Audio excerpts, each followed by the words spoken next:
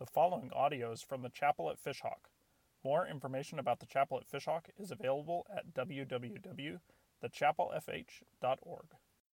Bibles, Mark chapter 1. This week, in preparing for my anniversary, I've been eating meat, just conditioning my body because my wife wants to go to a Brazilian barbecue thing for our anniversary. And I said, babe, I've been eating kale chips and mushroom salads for 4 months, and I sprinkled in fish and chicken. What's at this Brazilian place? And she just said, it's endless meat. So I had pork once this week, and then last night I had steak, and I feel really good about life right now. And this morning, I need to ask you something, though.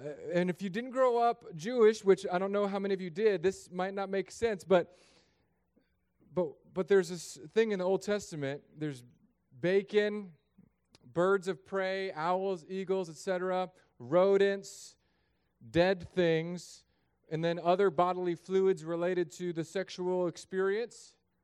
And they're in this category in the Bible. It's one category. It's called unclean. I bet you didn't think you were going to be talking about bodily discharges with Jesus today. But we are. Because we're talking about leprosy in Mark chapter 1, verse 40 to 45. And I don't want us to miss what Jesus is coming after here. He's talking about things that are clean and things that are unclean. I want you to be clean. So we're going to pray.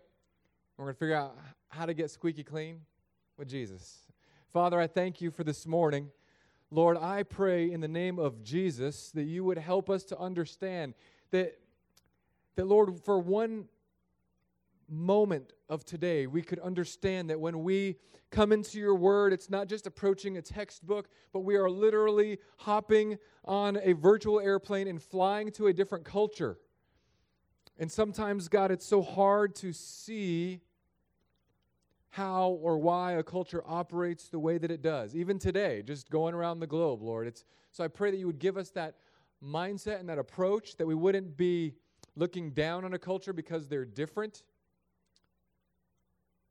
Lord, help us to understand and see why you talk about this idea of being clean and unclean so much in the Old Testament. In Jesus' name, all God's kids said, amen. When I was a kid, it was a long time ago, we used to play, all you kids that are here, we used to play in this place called The Outside. It was incredible. There's oxygen out there that's not recycled.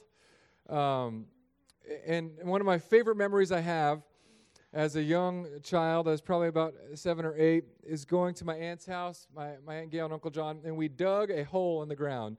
Kids, once again, with this tool called a shovel. We just dug, and we dug, and we dug, and Uncle John helped us, and we dug this pit. It was about the size of like that jacuzzi, but it was just a pit in the dirt, and then we filled it with water. And you can't do this nowadays because it just doesn't seem right in my brain. Like I'm not letting my kids do this in my backyard because I don't have big high fences. But we just stripped down the way that God made us, and we jumped in this mud pit. And we were like just playing in the mud, and this is like California mud, so we were like having mud fights. But if you've ever been to California, you know that it's a mud/rock fight, okay? So we're throwing mud, rock hits you in the face, just having the time of our lives. And then we get out, and we're starving. We're just 3, me and my 2 cousins. We're there. We're covered in mud. We're naked. We're ready to go in and eat food. My Aunt Gail says, get cleaned off first. And we're just there, covered. Just little kids. So we go over to the mud pit and start splashing off our hands because, the water on top is not thick. It's just murky. So we cleaned off our hands. We dipped our feet in, and we went back to Aunt Gail and said, can we come in and have lunch now? Still mud from here to here. And just chocolate milk looking water on my hands and our feet. She said, no, go clean yourself off again. So we went back to the pit again. This time we're splashing each other. Get the chunks off. Once again, she says, go clean yourself.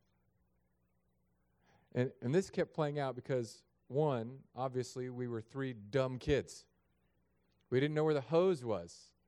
We didn't understand what she meant when she said clean ourselves off. We thought if we get the chunks of mud, the majority of the mud off, then we're probably fine. And I feel like today as we read this passage, too many of us are going to be thinking about our own uncleanliness. And we're going to say, well, I've got most of the chunks out of my life of things that I know make me unclean before God. And by the way, unclean does not necessarily mean sinful. I just want to point that out. But to approach God, we have to have a cleanliness about us. So here it is, Mark 1:40. If you didn't find it by now, you would waited too long. And a leper came to him, to Jesus, imploring him and kneeling, said to him, "If you will, you can make me clean."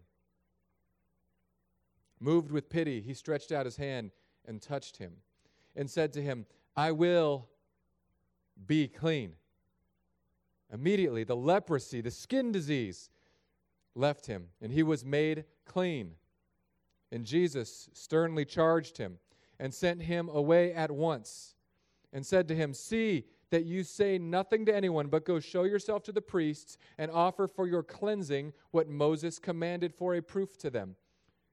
But he went out and began to talk freely about it and to spread the news so that Jesus could no longer openly enter a town, but was out in a desolate place, and people were coming from every quarter.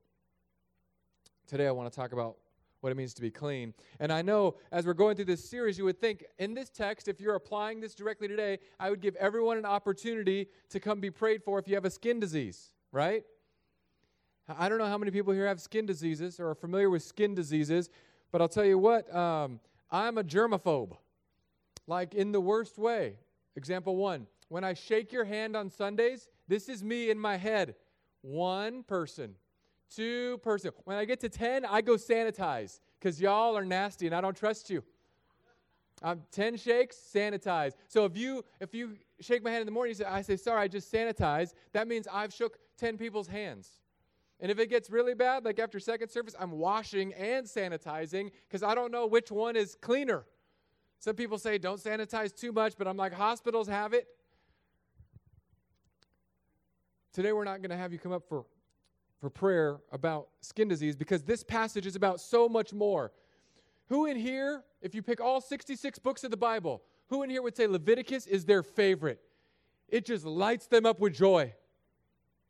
Nobody? Nobody? No. Okay. Who in here has read the book of Leviticus? Just be honest. Jesus is watching. Don't lie. Liars burn in hell. Okay. Leviticus is one of the hardest books of the Bible to read. If you start reading the Bible in January, Leviticus is what makes you quit in February. Because you get there and you're like killing animals, sacrificing for this, and then from chapters 10 until 15, it's just these laws about unclean things. Don't eat these animals, like pigs. That's how I knew I couldn't have made it as a Jewish person, because that's unreasonable. Don't touch any dead things. That if you touch a dead animal, you're unclean for a set period of time. That means most of the rednecks in here are unclean most of the time. Like during hunting season, I get these pictures texted to me. Look at what we killed. Look at what we killed. And they're holding it proud. Like they're like on a rum commercial with a deer head. I'm thinking, you're unclean for 7 days, Frank. Unclean. Don't touch Frank. He has not gone through the purification process in Leviticus. But why? What's the deal? What's the deal with this touching dead things, eating these certain types of animals, staying away from blood, not touching or getting near sexual discharges before going into the temple of God? Like, this is weird. Let me ask you a question. This is a trick question, so don't answer or you'll look like a fool. Can sin be in the presence of God? Don't answer. I know that if you grew up in church, you're thinking, no, sin cannot be in the presence of God. Okay, now you can answer. Have you heard that phrase, sin cannot be in the presence of God? Have we heard it? Someone's heard it. Okay, so you've heard it, but your parents haven't. So one of you guys are lying. Yeah, he said yes. I've heard it. Can sin be in the presence of God? Can it? Are we sure? This is pretty tentative. That's like when I ask my kid if that's the answer to that question, and he goes, yes? Are we sure? Sin can be in the presence of God. Because I've been taught a lot. I don't know. Charlie, you were a pastor for like 100 years. Can sin be in the presence of God? He was a pastor in his previous... Never mind, that was just mean. Sorry, Charlie. Been a pastor for a long time. Sin can be in the presence of God. Satan goes into God's presence when he's talking about Job. And it's weird that we think about God like, if sin were near, God's like, it can't be in my presence. Or is it just like, I will wipe you out? But there is this idea of approaching God in the Old Testament, going to connect with God in the holy place, in the place where it's all about the Creator who gives life and sustains life. He set up these rules. And it may seem weird to you because we don't have really a lot of places in our culture that have this type of rule system. We do have one. My wife's had some surgeries on her brain. And one of the things about surgeries, has anyone here had a surgery before? Surgery, right? Is that it's a holy place. It's set apart. Holy means set apart. Because more people have probably been to a hospital than have been in an operating room. In that operating room, there are special requirements. One, if there's a sick person usually that needs some sort of healing. And then there's a doctor. And the doctor and the nurses and the staff, they have to go through something before they're in that room and active, right? What do they have to do? They have to sterilize themselves. So first they get student loan debt, and then they sterilize themselves. They do that thing. They scrub their arms, like all the way up to the elbows. Pretty much how I wash my hands after a Sunday service. Just scrub in. And then they go in. Now here's what none of us wants. You don't want to be going in for your surgery, meeting the doctor, having your surgery that day, and the doctor's just like... You don't want to be there with a nurse who's sneezing into her arm while your chest is open and you're getting a heart transplant. You don't want, if you're my wife, you don't want to be getting a brain surgery and have the doctor there with the most delicate tools just go, sorry guys. And we know this. It's like common sense in our brain, right? Because that will kill them. That will infect them. But we've forgotten that this is what the Jewish culture was. If you were unclean, you weren't to go near God in his temple place, in his central place, because that was a place to celebrate his life and life-giving power and sustaining of all things that he cares for. So it makes sense that you wouldn't like touch a dead animal and then walk into the Holy of Holies. If someone touched a dead animal, okay, hypothetical. You need surgery. You're getting it today. Somebody over here, they're bleeding.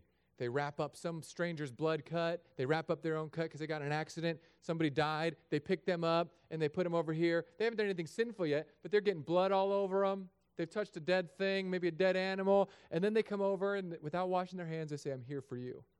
I'm going to treat you now. Just crusty, dirty. You'd be like, dude, get away from me. I say that to my children just after they sweat. They come in, they're like, Daddy, give me a hug. And I'm like, get away from me. Dove soap, shower, 30 minutes minimum. There's this idea that we just don't track with. This uncleanliness. I'm not going to mention the sexual thing because there's too many children here at this service right now. So maybe second service we'll get the sex talk. But I love what Jesus does to the leper, the unclean person, the person who should have been outside, because leprosy was one of these things where it was an ongoing condition for many of the people at this time. So you couldn't get clean. It wasn't like you touched a dead animal. You can go through the 7 days of purification. You'd kill this, get the blood, sprinkle it on you, be clean, go outside the camp. No, this was a disease that came from the inside and worked its way out. And you could see it on people. In our culture, we have our own versions of leprosy, where you avoid people because of something they may appear to have or be. God always does something very beautiful in the midst of unclean people. He moves toward us. In Isaiah 6, Isaiah saw a vision of the Lord, high and lifted up in his throne. Train of his robe filled the earth with glory, filled that throne room. And Isaiah said, I am a man of unclean lips, and I come from an unclean people. And God sent an angel to take a coal and purge his lips. The story of Jesus and the unclean woman. There's Jesus walking through a crowd, and his friends were pressing in on him. And he was trying to make his way to help a girl who was sick, and the crowd's pressing in. And a woman who had been having her menstrual cycle for 12 years reaches in the crowd and just touches his robe. And Jesus feels power leave him, the Bible says, and he turns around and says, who touched me? In a crowd. And the woman was terrified, because here's what it meant to be unclean. If you were unclean and you touched someone, they became unclean. And in that moment, there had to be an extreme fear, because she now touched a rabbi with her constant state of uncleanliness. Because she was bleeding, she touched him. And he just says, you're healed. Get up. There was no judgment. There was no anger. I remember in high school, I was in a choir. And we would do all sorts of these concerts around during Christmas time. We had a great Christmas program. And one of the first one, this one is just glued in my brain. I grew up in the 80s. So in the 80s, for those of you who are old enough, do you guys remember like how big of a deal AIDS was? And how much so many people didn't understand what AIDS was, okay?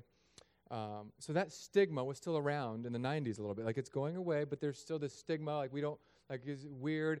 And we went and did a concert at a hospice or like a home for AIDS and HIV patients. And we sang, and I had just become a follower of Jesus, I think, at this time. So this is my senior year. We did this concert. And we're going in, and some of my classmates are just freaked out. They're thinking, this is so weird, like, do we touch them? Because usually we'd go to these old folks' homes, and we would just, like, hug up on them, be like, oh, Merry Christmas, back when you could say that. And then, and we went to this AIDS, HIV home, and we sang, and when we were done, you could tell all of us were wondering, like, what do we do? What do we do? And in my head, I'm praying, like, Lord, you went out and touched the leper. You went out and touched the leper. Jesus, you went out and touched the leper. Now keep in mind, this is my internal dialogue. I'm sitting there in my tuxedo just thinking, Jesus went out and touched the leper. And it was this build-up till I could finally be like,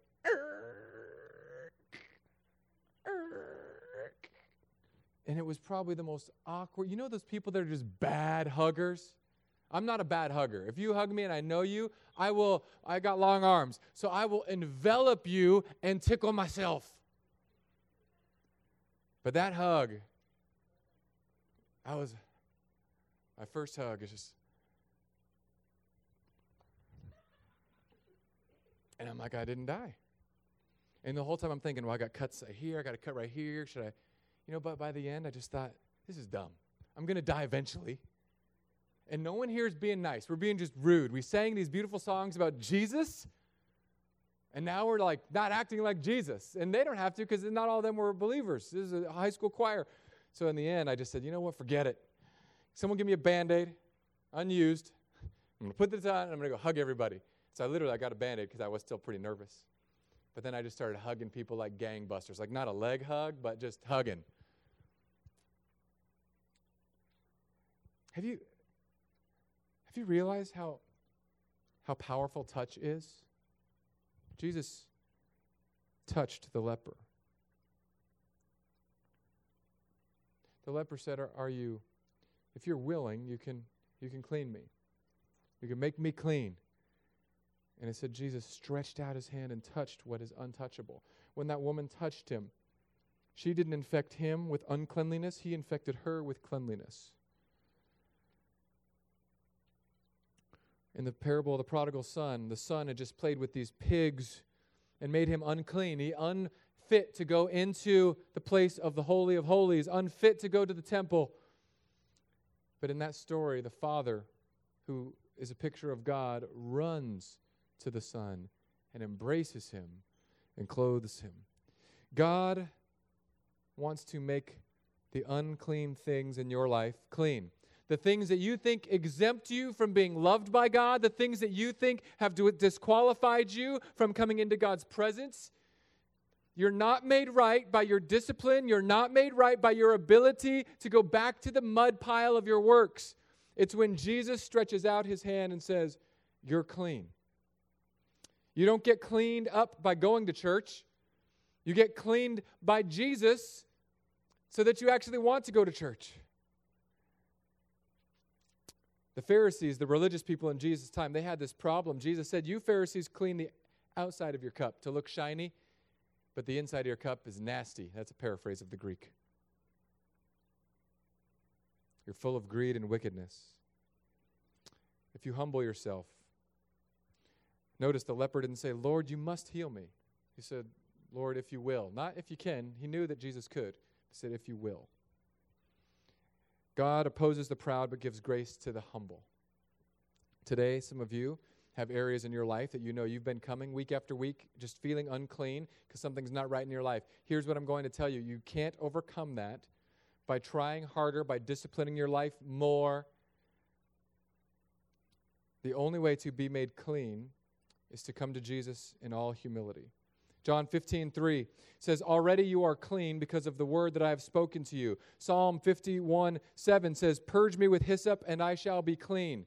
Wash me and I shall be whiter than snow. Fun fact, in the Gospel of John, when Jesus is on the cross, in the Old Testament, to be cleansed of an uncleanliness, part of many of the rituals was taking a hyssop branch, dipping it in the blood of the sacrificed animal, and sprinkling it on the person to say, this animal died to make you clean. When Jesus was on the cross, in 3 of the Gospels, it said they put a sponge with wine on a stick, and they lifted it up to Jesus' mouth. Guess what kind of wood that stick was made out of? Starts with an H and rhymes with hyssop. The same type of branch that they would use for the sacrifice in the Old Testament, they put up to Jesus' bloodied and battered face on the cross. It was there that we were purged and made white as snow, not based on you beating yourself up, based on Jesus getting beat up and killed for you. Psalm 51:10 says, create in me a clean heart, O God, and renew a right spirit within me. God does the creating of a clean heart. God makes new again a right spirit within us. 1 John 1:9, we read this all the time. If we confess our sins, he is faithful and just to forgive us and to cleanse us from all unrighteousness. So my question is, will you humble yourself today? That's it, to be clean. Or will you continue to do these things and to walk in this attitude that says, I can do it on my own? I've been trying out this new thing. I had a great meeting with a pastor this week. You know when someone does something weird to you and you're not prepared for it? This was my meeting this week. Met with Len, your buddy. He's like, we're going to pray. I'm like, yeah, because we're pastors. That's what we do. And dude grabbed my hand in the creepiest way. I'll grab your hand because it'll be creepy. He grabbed my hand with his hand, and then he put his other hand on it like this. And he held my hand with both hands like I was a hand prisoner. And I had a free hand. I didn't know what to do. I'm like, Lord, do I double grab him? Do I put it on his shoulder? And he said, I just want you to know that I'm going to pray for you. And as he's praying for me, it was the weirdest thing. I felt like this guy actually cared for me. I felt like he was trying to take all of his love and all of his energy and just pour it into my life. He's an older pastor. He's been here for like 21 years. And I was like, I'm so encouraged. Just pour it in. It's so amazing what physical touch can do. You know what happens to babies who aren't touched? They die. You know what happens to marriages where the spouses don't touch each other? Marriage dies. Like, that's a reason to kick your spouse in your sleep. That's a reason to cuddle. I don't care if you've been married for 1 year or 20 years. Like, just cuddle. In Jesus' name. Jesus understands the power of touch. I'm stealing Pastor Len's hand thing. When I pray for people, I'm going to go double awkward hand energy shot. Because that's what Jesus did to the leper.